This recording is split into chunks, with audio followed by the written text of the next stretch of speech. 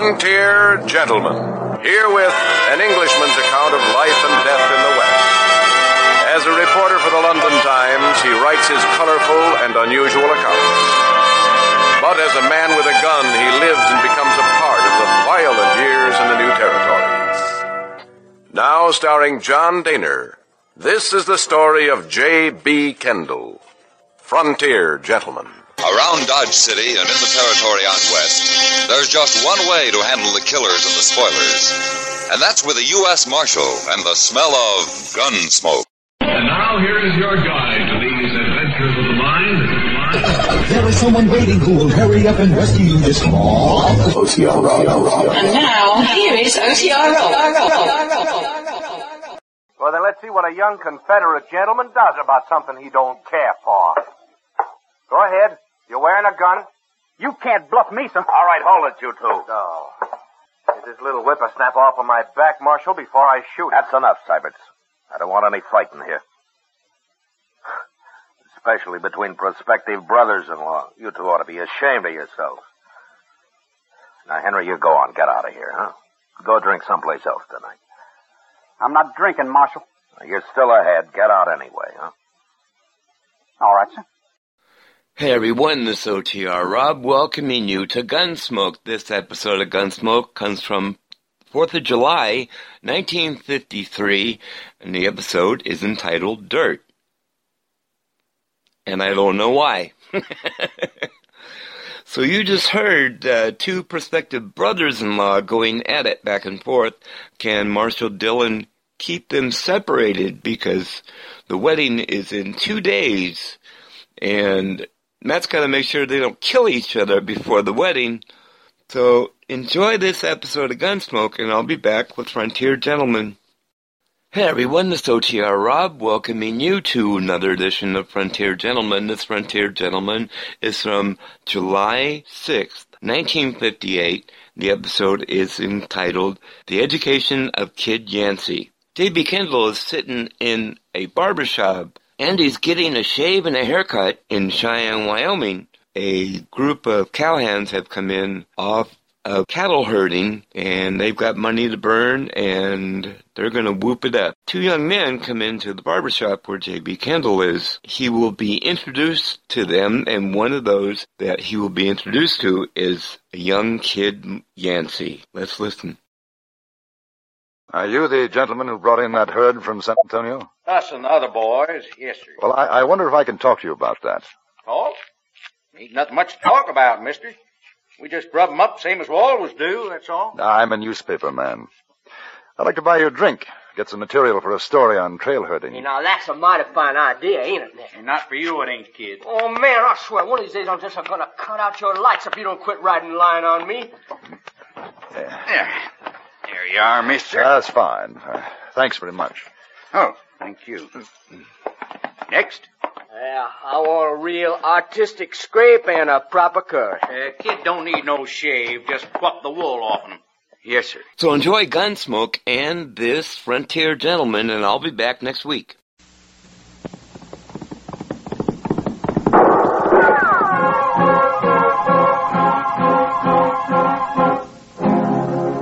Around Dodge City and in the territory on west, there's just one way to handle the killers and the spoilers, and that's with a U.S. Marshal and the smell of Gunsmoke.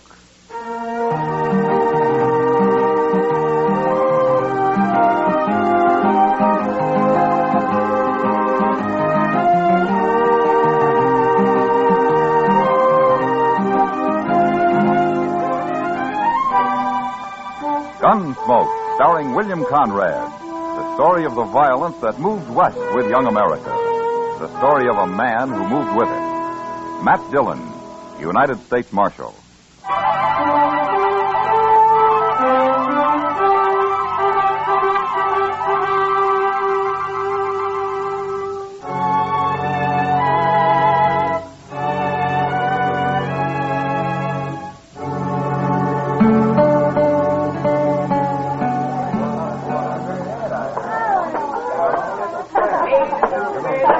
Good evening, Mr. Syberts. Oh, hello. Hello, Henry. Have a drink? No, thank you, sir. Well, what do you come into a saloon for if you ain't going to drink? No offense, Mr. Syberts. I just don't feel like a drink. Well, man's free to do what he feels like, Henry. Up to a point, he is, sir. You're all alike, you Southerners. We keep our word. To men and to women. Now, is that what you're here for, to see I don't run off? No man's going to shame my sister, sir. Oh, what are you talking about? I'm going to marry her in 2 days. Yes, sir. You are. Now, look, Henry. We postponed the wedding last month because I had to go to Abilene on business. I run a big ranch. It takes a lot of hard work and time. And the ranch comes first. Can you get that through your head? I understand. I just hope for your sake you don't have to go anywhere this time.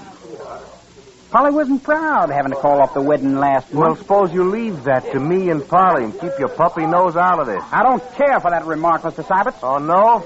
Well, then let's see what a young Confederate gentleman does about something he don't care for. Go ahead. You're wearing a gun? You can't bluff me, sir. All right, hold it, you two. Oh. Get this little whippersnap off of my back, Marshal, before I shoot. That's enough, Syberts. I don't want any fighting here. Especially between prospective brothers-in-law. You two ought to be ashamed of yourselves. Now, Henry, you go on. Get out of here, huh? Go drink someplace else tonight. I'm not drinking, Marshal. You're still ahead. Get out anyway, huh? All right, sir. But don't you forget what I said, Mr. Syberts. Oh, those hot-headed Virginians. I don't know if I ought to marry into a family like that or not. Well, marrying's your problem, Syberts. Just don't kill any of them, that's all.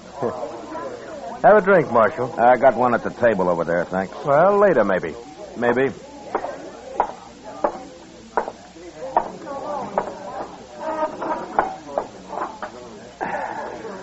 You sure stopped that just in time, Matt. Yeah. That kid wouldn't have had a chance against Nat Syberts. No, but he'd have tried it anyway. They're going to make a real happy family. Now, they'll get along. Syberts and Polly, anyhow.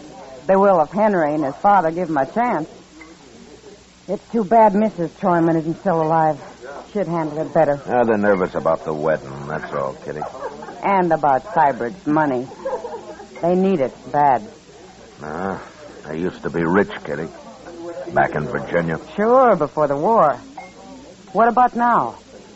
Why do you think they're so happy to be able to marry Polly off to a big rancher like Syberts? You know it as well as I do, Matt. Yeah, except for Polly. I think she's real fond of Syberts. Sure. And he's fond of her, too. After all, she's a woman, isn't she? Yeah, I know. But maybe you'll settle down now and quit running around so much. I hope so, for her sake. When's the wedding, Matt? Day after tomorrow? Yeah, that's what they say.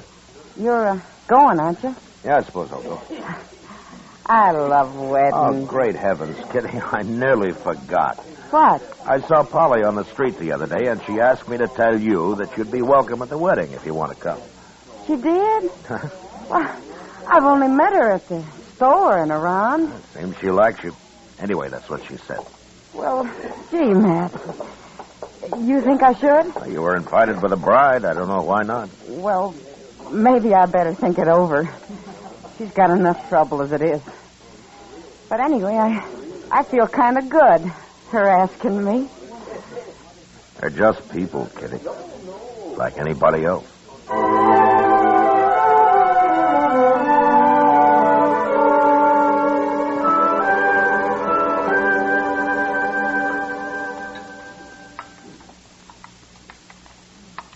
Oh, if there's anything I hate, it's a liar, Matt. What's the trouble now, Doc? These eggs. The cook swore they were fresh, and I know darn well they've been put down in water glass. Why don't you raise some chickens, Doc? I would. But it just create a whole new class of thieves. Chicken thieves. You're in for a bad day, Doc. You started feeling this way. I'd sooner trust Crazy Beulah over there than most people I know around here. Crazy Beulah? Oh, yeah. I haven't seen her in a long time. You know, that's the funny thing about her, Matt. she's still sort of pretty. So you look in her eyes, she is. You know, Doc, I can't help feeling sorry for her. Well, I know, but there's nothing anyone can do to help her. No, I guess not. She came to see me a couple of weeks ago. Had the ague. No?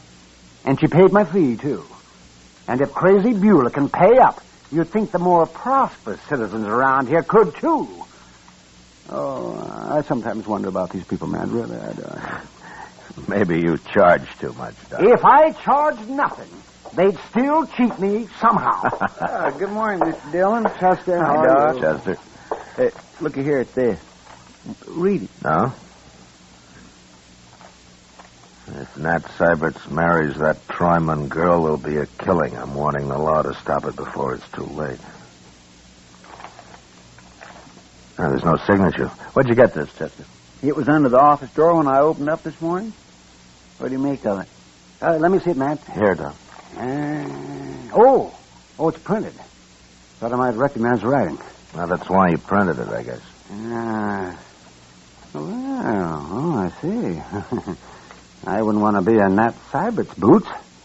Young Henry is going to shoot him if he doesn't marry Polly, and here somebody is going to shoot him if he does. Well, all in all, it'll make for a lively tomorrow. Chester, I think we better talk to Syberts about this. Yes, sir. He's staying at the Dodge House till after the wedding. Yeah, I know. Well, so long, Doc, and be sure and have a pleasant day, huh? Oh, surely, Matt. So long.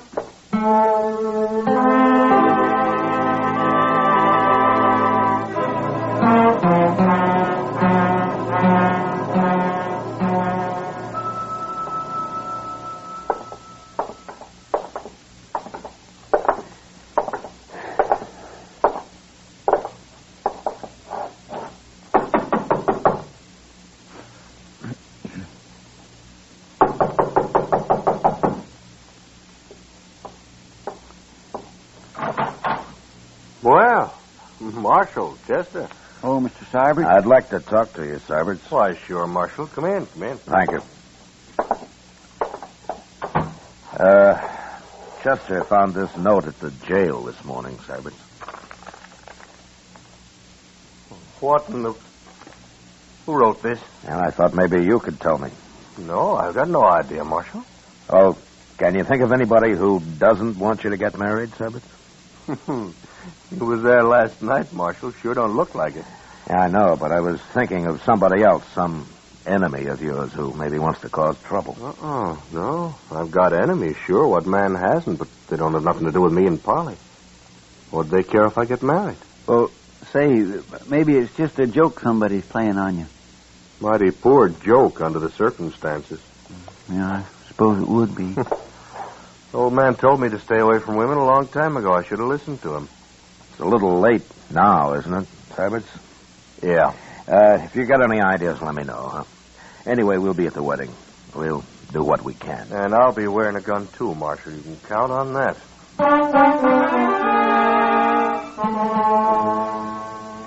Nat Syberts was a little wild, maybe, and he had a reputation with the women, but at the same time, he'd worked hard, and everybody felt that once he settled down, he'd probably be as steady as the next man. In any case, I didn't like the idea of a groom having to wear a 6-gun at his wedding, and even less the fact that a shooting might take place in the church. So I went out to see the Troymans. Polly came to the door and ushered me into the front room where her father and Henry were sitting. Can we fetch you something, Marshal? Glass of bourbon? No, thank you, Mr. Troyman. It wouldn't be very good bourbon, I'm afraid. Prices are up, money's down. Things haven't been easy lately. Not for this family, anyway. Please, Father. Polly, I hate to bother you this way, but, well, it's important. Nothing's happened to Matt. If he's run off, I'll... Quiet, Henry. Now, let the marshal speak. No, he's all right, Polly. I just want to know if you can think of anybody who'd try to put a stop to the wedding tomorrow. Try to stop it? That's right, Henry. But, Marshal, I don't understand. Well, somebody's threatened to, Polly. I don't know who it could be, and neither does Nat Syberts. I talked to him about it, too.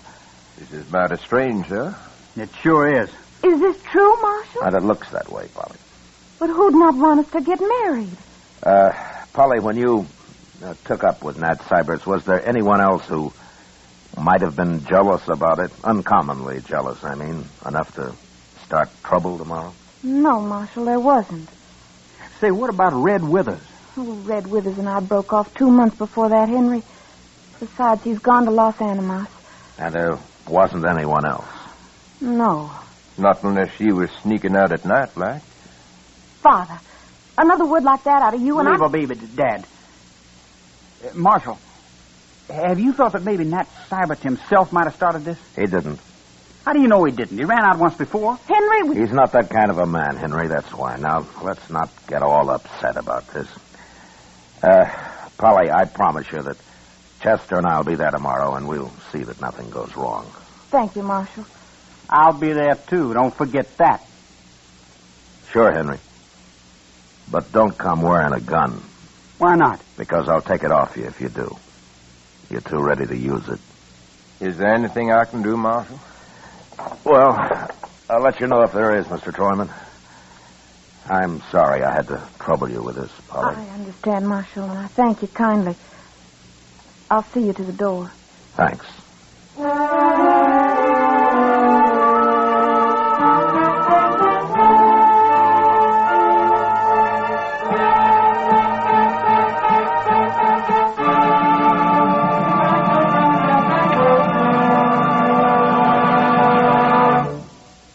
We will return for the second act of Gunsmoke in just a moment. But first, with the arrival of warm weather, people tend to forget their troubles and other people's troubles, too. We go off for the pleasures of the beach, the forests, and the countryside. By all means, let's get the most that life has to give. But let's keep the need of the Red Cross, the continuing need for blood, somewhere in our minds. At least once this summer, give a pint through your local chapter. Don't forget, disaster waits on no season. Give blood during the summer, too. Now the second act of Gunsmoke.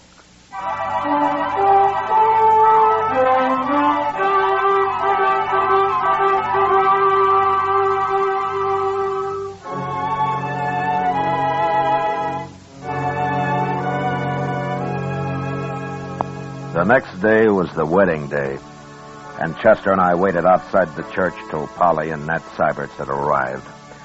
Then we went inside and took up our positions on the far right and the left of the altar, facing the congregation. We were wearing our guns under our coats, and nobody seemed to take much notice of us. As soon as the ceremony began, I had a feeling that nothing would happen. And as it neared the end, I signaled to Chester, and we slipped quietly out to the church entrance.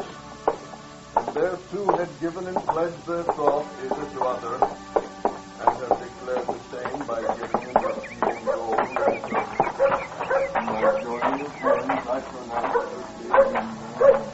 All I could see in there was a lot of real friendly faces, Mr. Dillon.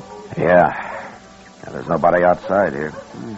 That's Mr. Sybert's buggy right there, isn't it? Mm-hmm. He's driving Polly out to the ranch right after the ceremony, Chester. She didn't want a celebration of any kind. Well, it looks like there won't be any trouble after all. I sure hope not. On their wedding day and all. That's over. They'll be coming out now. Yes, sir. We'll stay close to them till they drive off. It could happen right out here, you know. Yes, sir. I'll watch whichever way you're not watching.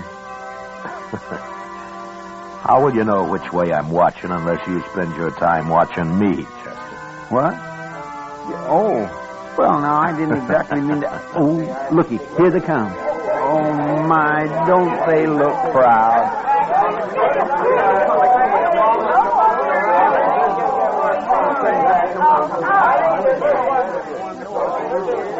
Oh, Marshal. Congratulations, Sybert. Oh, thank you, Marshal. Let's get over here for a minute, huh? Sure.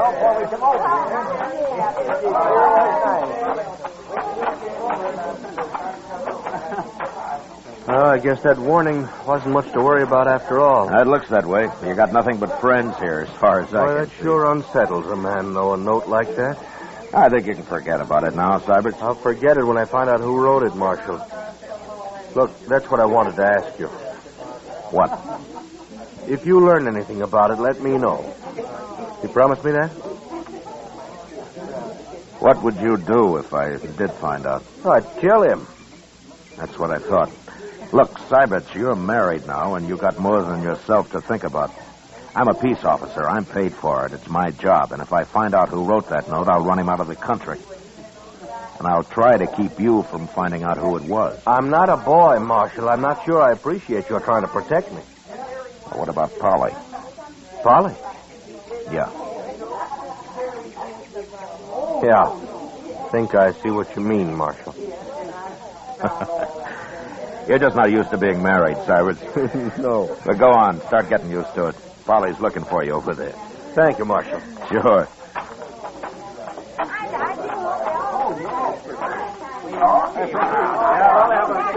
Well, are we all set to go? Anything wrong, Mr. Dillon? Not a thing, Chester. Come on, let's see him off.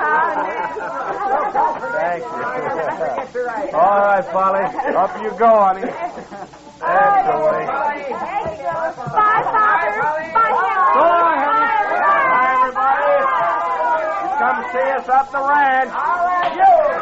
Goodbye. Goodbye.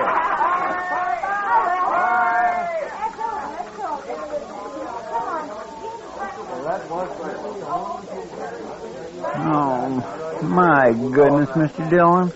What, Chester? Oh, I'm just like an old woman at a wedding.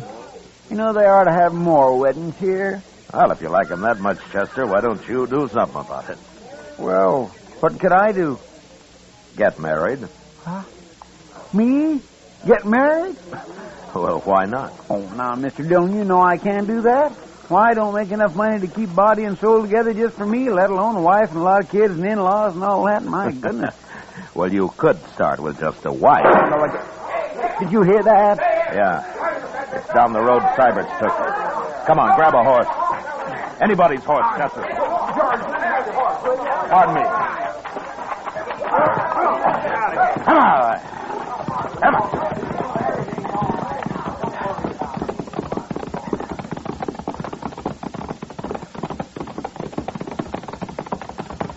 There's the buggy. Just past the bridge. I don't see nobody else. Ease up, Chester, so we don't scare the horse. Yes.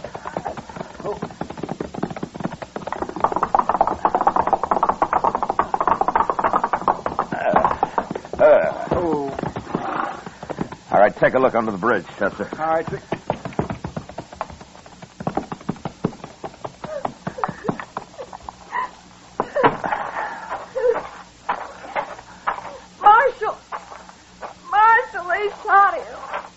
Is he dead, Polly? He's breathing. But I couldn't drive the horse back and hold him, too. Oh, Marshal, why did they do it? Who did it, Polly? How many were there? I don't know. I didn't see anybody. We were just driving across the bridge and they shot him. It's nobody around, Mr. Dillon. How is he? Oh, please, Marshal, do something. He'll die. Chester, get in the buggy and drive back to docks, quick. Yes, sir. All right, just give me them lines, Polly. And tell everybody to stay in town. I don't want them messing up the tracks out here. Now, hurry. We'll be there before you know it, Polly. Hold him tight now.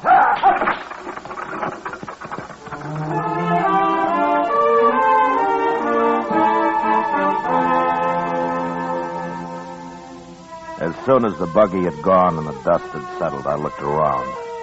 Everywhere, but could see no one. Then I walked back and followed Chester's horse tracks down off the wagon road. His were the only marks on that side of the bridge, so I crossed over to the other side. And there I found the footprints of what must have been either a child or a woman. They led off in the direction of a small cabin about 300 yards away. And I followed them, gun in hand, at a slow trot. When it was clear that whoever it was had gone straight to the cabin, I left his trail and approached the door from a right angle.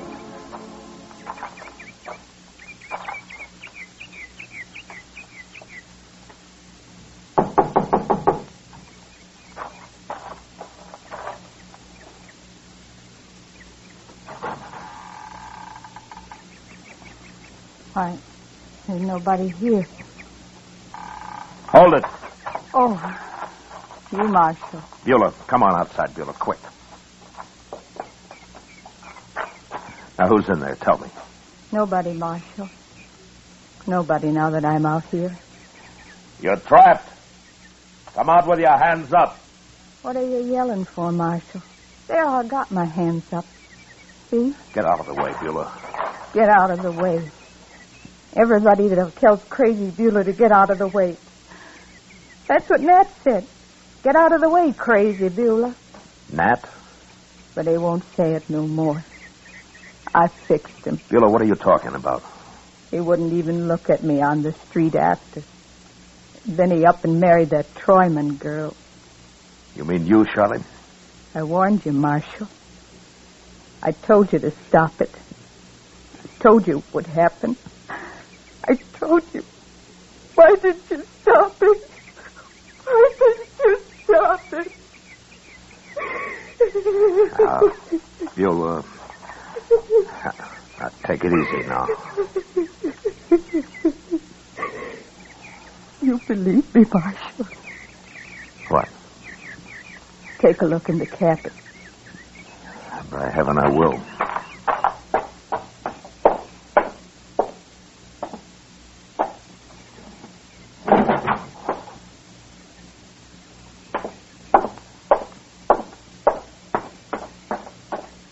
What's this all about, Beulah? There's nobody in there.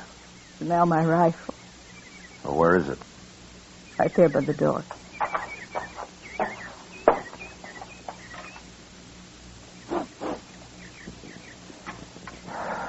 Yeah, it's been fired, all right. Did you really shoot Nat Syberts, Beulah? I want the truth now. Said I would, didn't I? I hate him. But why? Why did you do it? Tell me. No. I won't tell you. I don't have to. Well, it's clear enough that you did it. All right, Beulah, get your things and let's go into town. I don't need nothing, Marshal. I got all dressed up and everything. See? See? Yeah. Yeah, you look fine. I feel better now, Marshal. Now that it's all over. He's dead. I feel a lot better.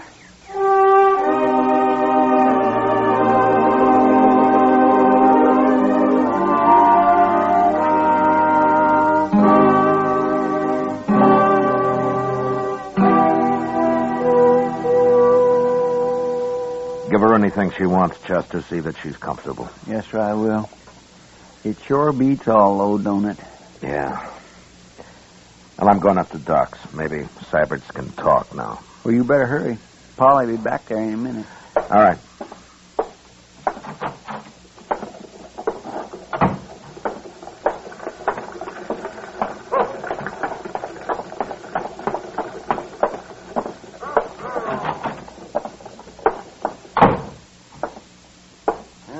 Hello, Matt. How is he, Doc? I can't tell you yet, but don't wear him out. No. Hello, Syberts. Marshal? I guess we should have stayed with you a little longer, huh? I don't even know where it came from, Marshal. He was under the bridge there, I guess. Got me right in the back. It wasn't a he, Syberts.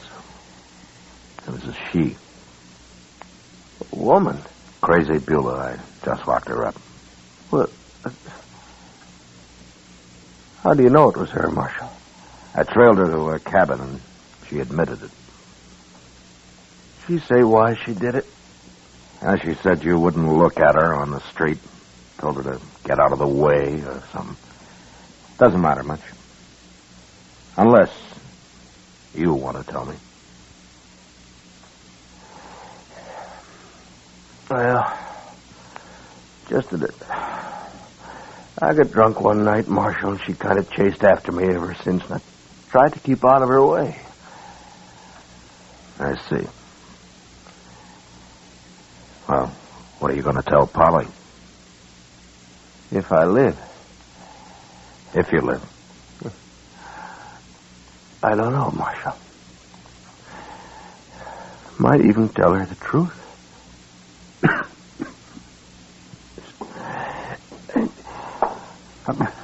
Matt. Now, that's enough.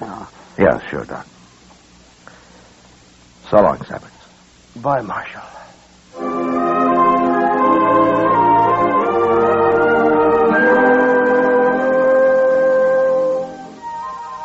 2 days later, Doc announced that Nat Syberts would live. And the next day, they moved him up to the Troyman house where Polly could nurse him. I never did know if he told Polly what it was all about. Maybe he didn't have to. Crazy Beulah never asked about him, never mentioned his name again. For her, it was all over and done with. And then finally, somebody remembered that she had people in St. Louis. And once I located them, I put her on a train and sent her off. She seemed quite happy about the trip. And more normal than I'd ever seen her.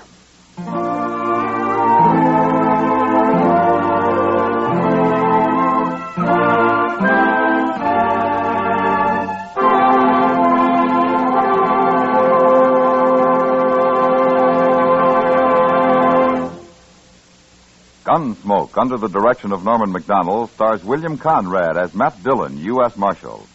Tonight's story was specially written for Gunsmoke by John Meston, with music composed and conducted by Rex Corey. Featured in the cast were Lawrence Dobkin, Sam Edwards, Joyce McCluskey, Joe Cranston, Elaine Williams, and Pat McGeehan. Parley Bear is Chester, Georgia Ellis is Kitty, and Howard McNear is Doc. Gunsmoke has been selected by the Armed Forces Radio Service to be heard by our troops overseas. Join us again next week as Matt Dillon, U.S. Marshal, fights to bring law and order out of the wild violence of the West in Gunsmoke.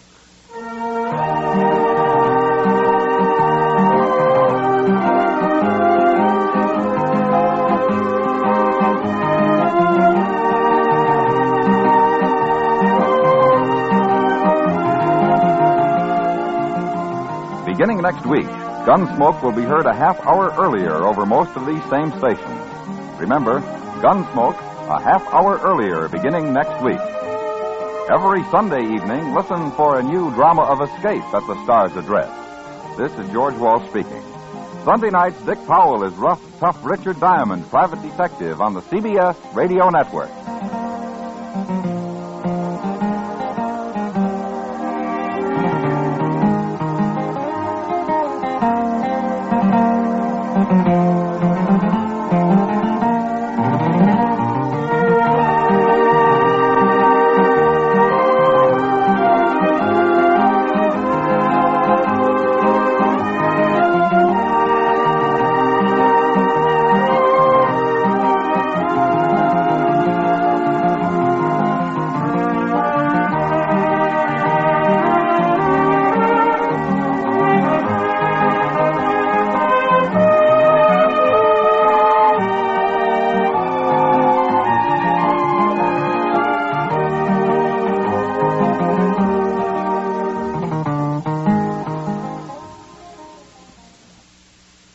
In Cheyenne, Wyoming Territory, I learned a little about trail herders and a lot more about the education of Kid Yancy.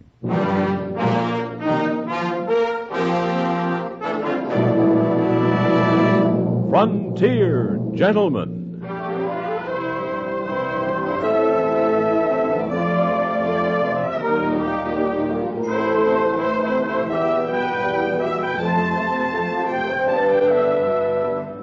Herewith an Englishman's account of life and death in the West. As a reporter for the London Times, he writes his colorful and unusual stories. But as a man with a gun, he lives and becomes a part of the violent years in the new territories. Now, starring John Daner, this is the story of J.B. Kendall, Frontier Gentlemen.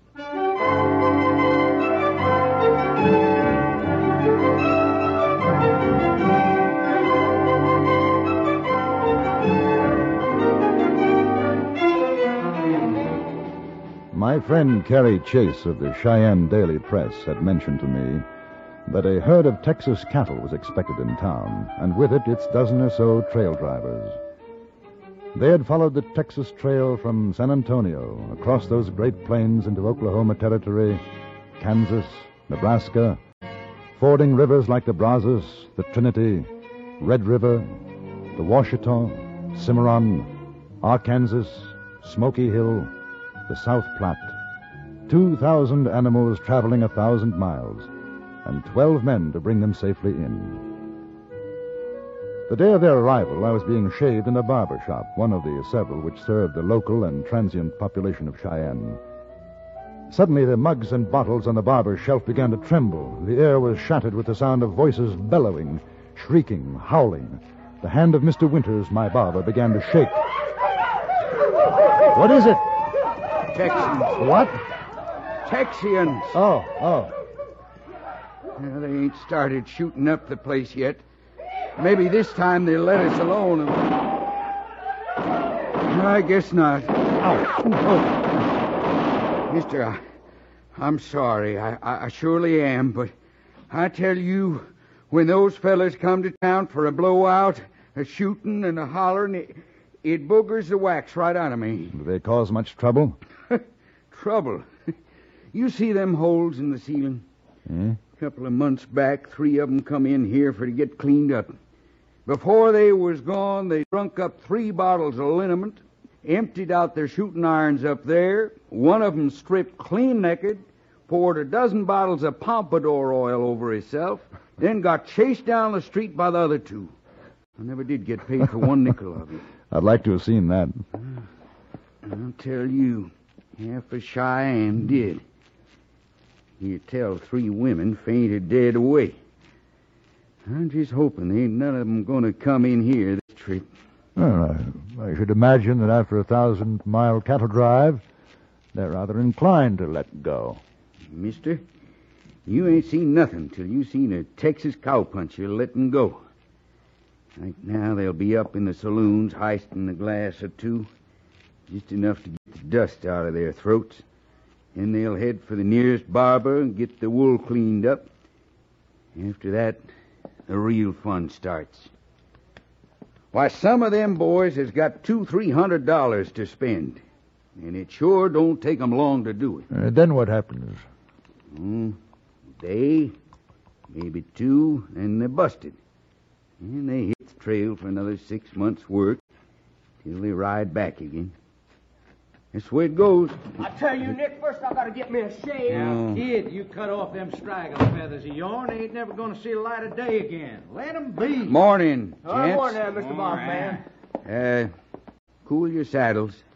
Won't be but a few minutes. Yeah, well, now we ain't got too much time, mister. We all gotta be getting up to the whiskey mill. Now, sit down, kid. You ain't going to no whiskey mill. Oh, now, look out here, Nick. I told you And I was told you, boy. Promised your ma I was going to watch out for you, and I ain't going back on it. Ain't going to be no whiskey and no women. Yeah, but this here Cheyenne, Nick, why, I heard that I don't matter none what you heard. You boys been in town long? Nope. We just rode in. Didn't you all hear us going by? We sure was bellowing fine and loud, man. You Texas boys? We sure are. Now, there ain't going to be no trouble in here. Shoot, mister, we don't aim to make no trouble.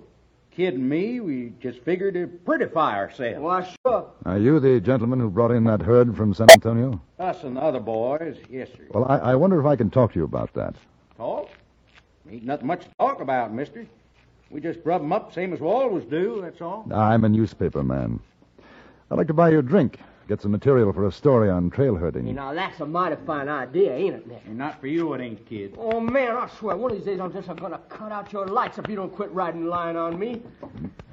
There you are, mister. That's fine. Thanks very much. Oh, thank you. Next. Yeah, I want a real artistic scrape and a proper cut. Kid don't need no shave. Just pluck the wool off him. Yes, sir. My name is J.B. Kendall. Howdy. Nick Carmody.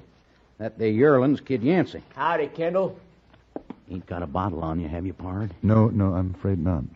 Listen, kid, while you're getting fixed up, I'll waltz on over to the store and get me some tobacco. Sure. All right, Nick. You don't go flagging your kite out of here the minute I'm gone, 'cause I got your dinero. You ain't gonna get far in this man's town without it. I ain't going nowhere, Nick. All right. Want to come with me, Kendall? Yes, I'd like to. I'll tell you what it's like when we hit a dry stretch. Gets so's them cows ain't got no spit left, like the keel over. But if they smell water, he'll go 20, 30 miles at the trot after it. Which is just what I'm going to do. Except I'll take that drink you was offering. Where's the closest? Bill's place, a few doors down. Man, playing Mother Nellie to the kid can sure give a man the thirst. Are you related? No. His ma didn't want him to go. His pa said he should. His pa's the old man down San Antone. Old man? Owns the outfit. Told me to keep an eye out for the boy. No drinking, no women. Said it'd break his mother's heart. You ever try riding herd on a snuffy kid that's got a mind to be a man? I can't say that I have. Never again. I give my word I'd do it, but never again. I'd as soon twist a loco bronc. Just one good shot of scamper juice, and I'll be a new man. Mr. Comedy's intentions were good, but one good shot led to another, and that was in turn followed by 2 more. 10 minutes later, the cowhand had discovered that walking was a lost art. Tearfully, he begged me to return to the barber shop and claim his charge. He handed me a pouched handkerchief for safekeeping. In it, he told me, was the savings, some $200, belonging to Kid Yancy. Kendall, I hear the owl hooting high. Somebody's gone and stole my rudder. I ain't in no condition. I think of the kid's ma, tearing and hollering for a boy who learned bad ways on account of there ain't no Nick Carmody to set him on the right trail. You go get him, Kendall. I'll be waiting right here. Barkeep, another bottle of that nose paint. Now, look here. I say, come. You won't even listen to me. You tell him Nick said listen, or buy a whiskey, I'll hang up his hide. You tell him that. Yes, but it's really none of my business. Oh, you wouldn't want to see a little calf go straying on this range, would you? We'd get eaten alive. All right. But you stay here, Comedy. I'll bring him back in 2 minutes. Yeah, you should have been a Texan, mister.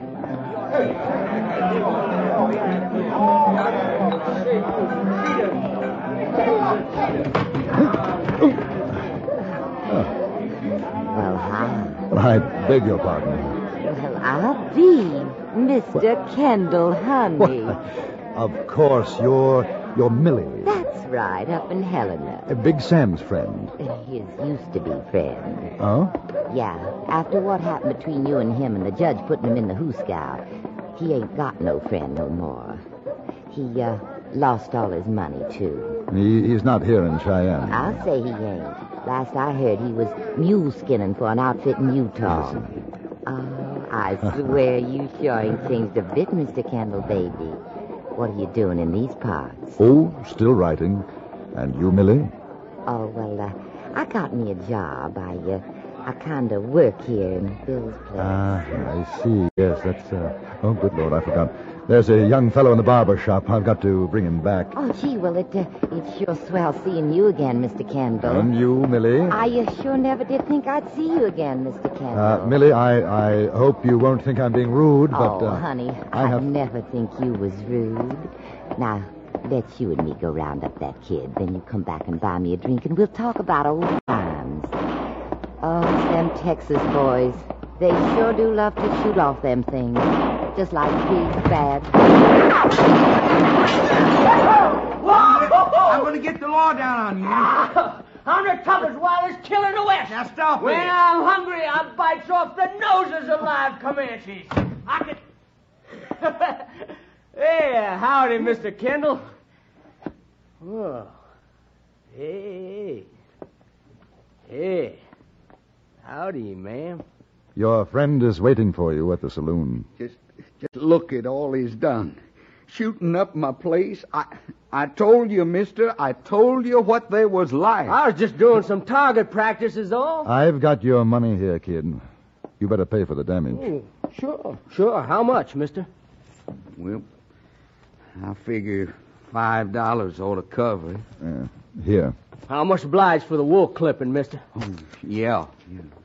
Say, ain't you going to introduce me to your friend there, Mr. Kendall? Oh, yes. Millie, this is the kid, Mr. Yancy. Howdy, Mill. What do you say, kid? Well, I heard tell they got some mighty pretty fellas in the north, but I never did reckon on finding anything like you. You ain't got a lot of years in you, kid, but you sure learned how to use them talking to a woman. You better give me that money to hold for you, kid.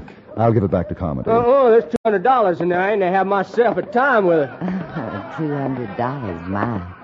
That's a heap of money. Yes, ma'am. This fellow ought to be able to have a heap of fun with it. Why don't you wait out here? Millie and I'll bring Carmody out. Heck no, we're all going in. I'll be obliged if y'all take my arm, Miss Millie. Ma'am. Why, kid, honey, I'd be honored.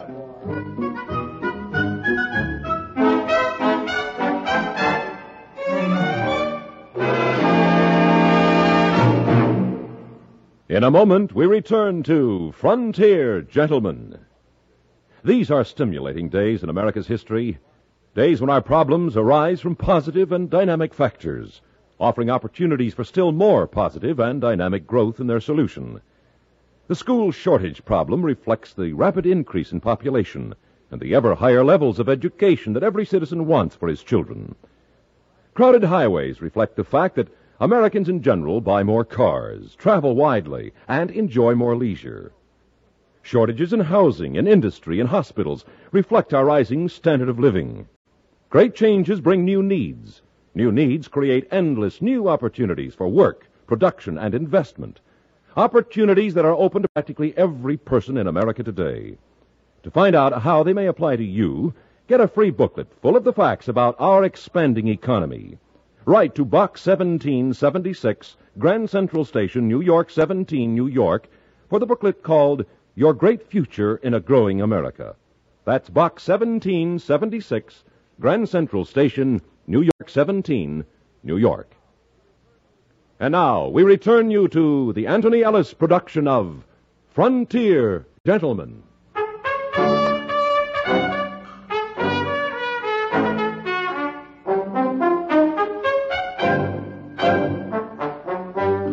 We went into Bill's place, Millie and the kid walking a pace ahead of me. They made quite a picture.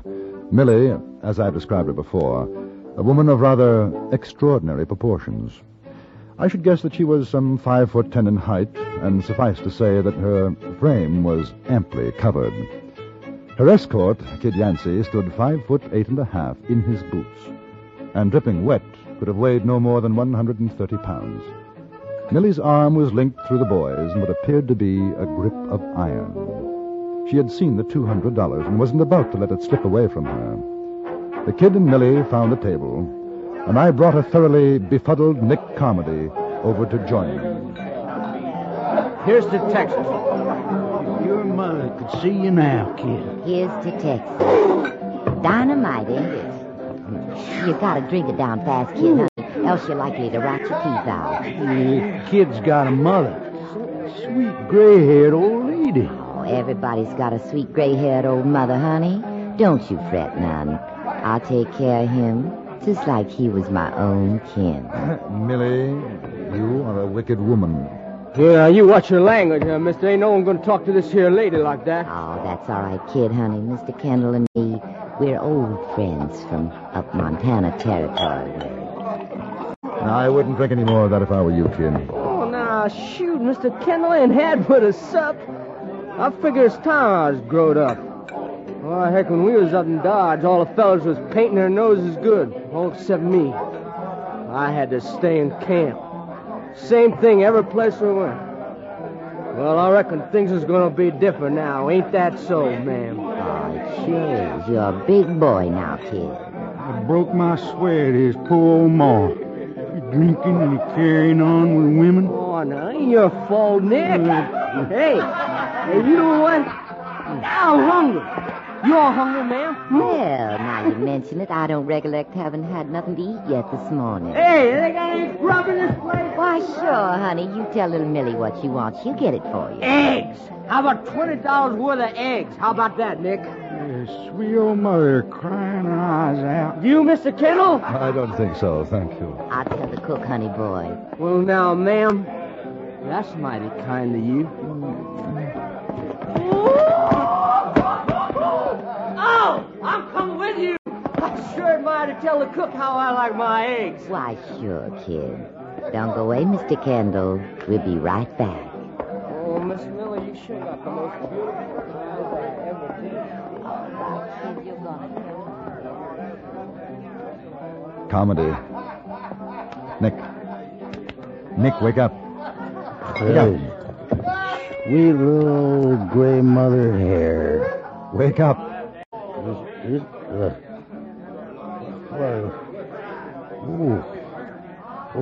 Where's the kid? As far as I can determine, he's gone off to supervise his eggs. Eggs? Well, what's he doing with eggs? Eating them, I should imagine.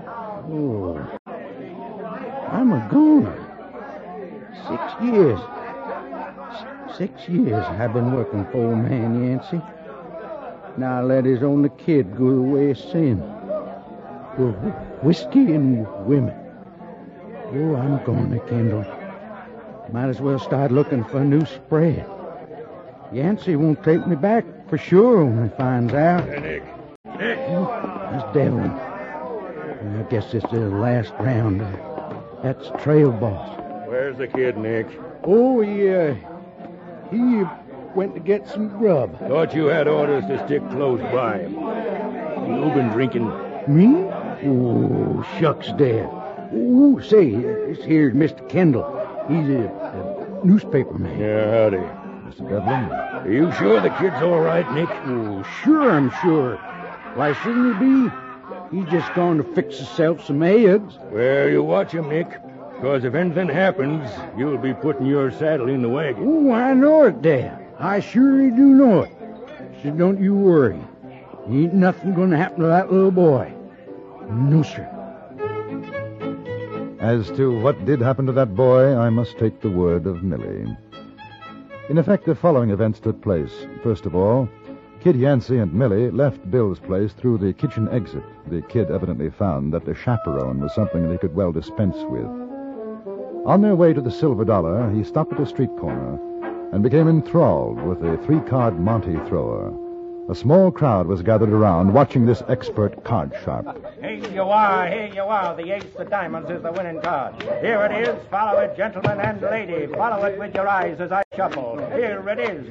And here. And now here. And now here. And now where? The game is simple. You win if you point it out the first try. You lose if you can't. Here it is. Simple. Watch it again. The ace of diamonds is the winning card. Hey, did you see that, Mel? Oh, come on, honey boy. You don't want to play that. It ain't on the level. Just a subtle. No, it ain't. I saw the ace. I could have picked it right off. I can think of better ways to spend your money. Well, sure. There's plenty of them. Come on, why don't we go down to the Silver Dollar, kid, baby? I bet you ain't never drunk champagne, have you? No, I aim to before I'm through and shine. Oh, let's go, honey. He ain't nothing but a shark. All right, in a minute. I gotta watch this fella. Oh, you're going to make Mill real unhappy. $20.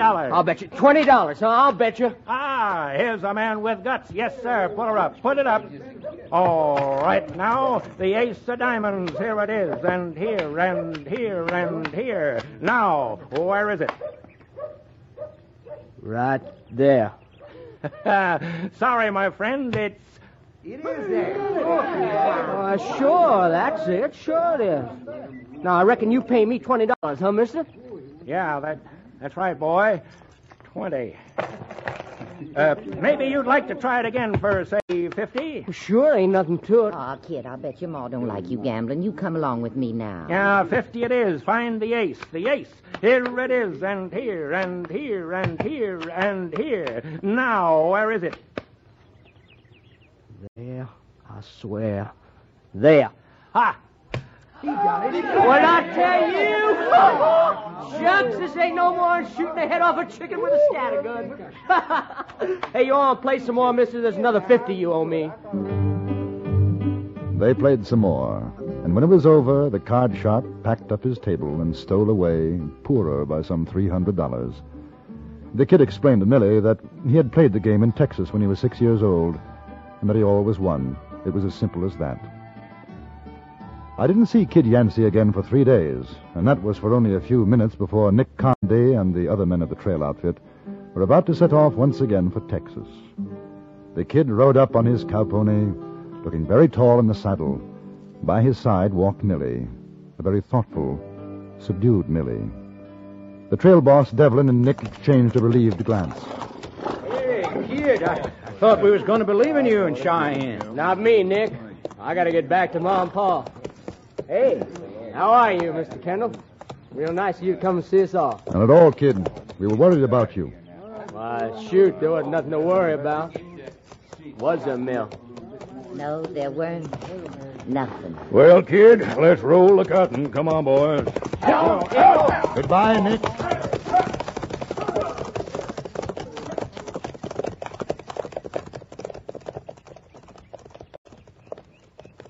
So long, Mill. Here.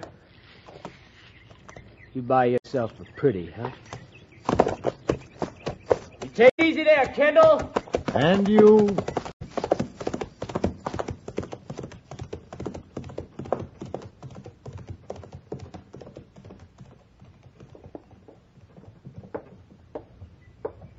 $100. He give me $100.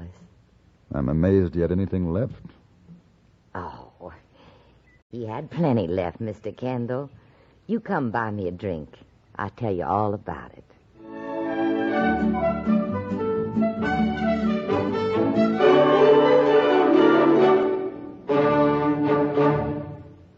Frontier Gentleman was written, produced, and directed by Anthony Ellis and stars John Daner as J.B. Kendall. Featured in the cast were Eddie Firestone, Gene Carson, Jack Moyles, Vic Perrin, and Charles Seal.